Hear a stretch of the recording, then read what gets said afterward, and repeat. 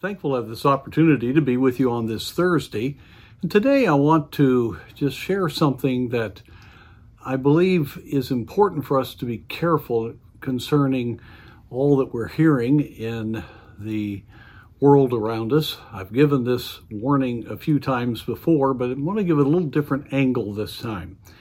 In Ephesians chapter 5, we have here the admonition for us to have the power of God upon the church. We find the great doctrine of the church laid out in the book of Ephesians. What a wonderful plan it was for this age, the local church, and what a joy to be part of it. And in Ephesians 4, we see how the church functions and how we should have a oneness together and to be ministering. Every Christian is a minister. But in chapter 5, we have the power of the Spirit that comes in the life of someone who does not allow the world to inundate them, but instead is free to walk in the light and let the Spirit of God control. And we have that great command there in verse 18 to be filled with the Spirit. But I want to look at verse 11. And have no fellowship with the unfruitful works of darkness, but rather reprove them. For it is a shame even to speak of those things which are done of them in secret. Now, this is in the context here of walking in the light and proving what is acceptable. Now, why did I bring up those verses in regard to being careful about all that we're hearing and seeing? Well, we do need to know what's going on. I'm pretty much up on many of the different factors of our government and our business world, the whole medical community being affected by all that's going on.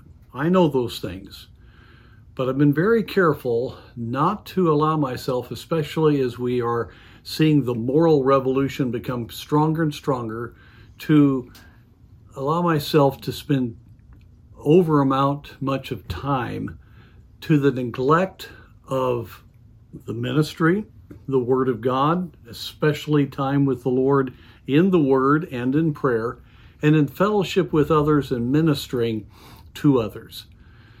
If we just get overwhelmed by all the darkness of this world, we will actually begin to start fellowshipping in our minds with it. I know that sounds unique, but we begin to think too much and become familiar with the way that the world is thinking and the lifestyle that is coming out of that.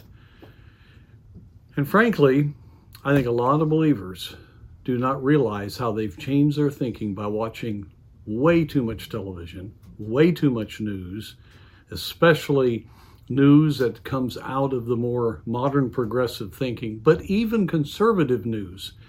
Hearing all of the things that are perverse and wicked, and we all, of course, are stirred as we see what's happening to our children and all these things. But as we listen to this, we need to evaluate it, have a biblical perspective, and not immerse ourselves in it in a way that is going to dominate us. I hope you understand what I'm trying to say, because I think this is important. We can actually read and listen rather than watch and imbibe. We can make right choices of how to use our time and not allow ourselves to be overwhelmed by the culture around us. Be discerning, walk in the light, have fellowship with God, have fellowship with godly Christians, know what's going on, but don't fellowship with the works of darkness.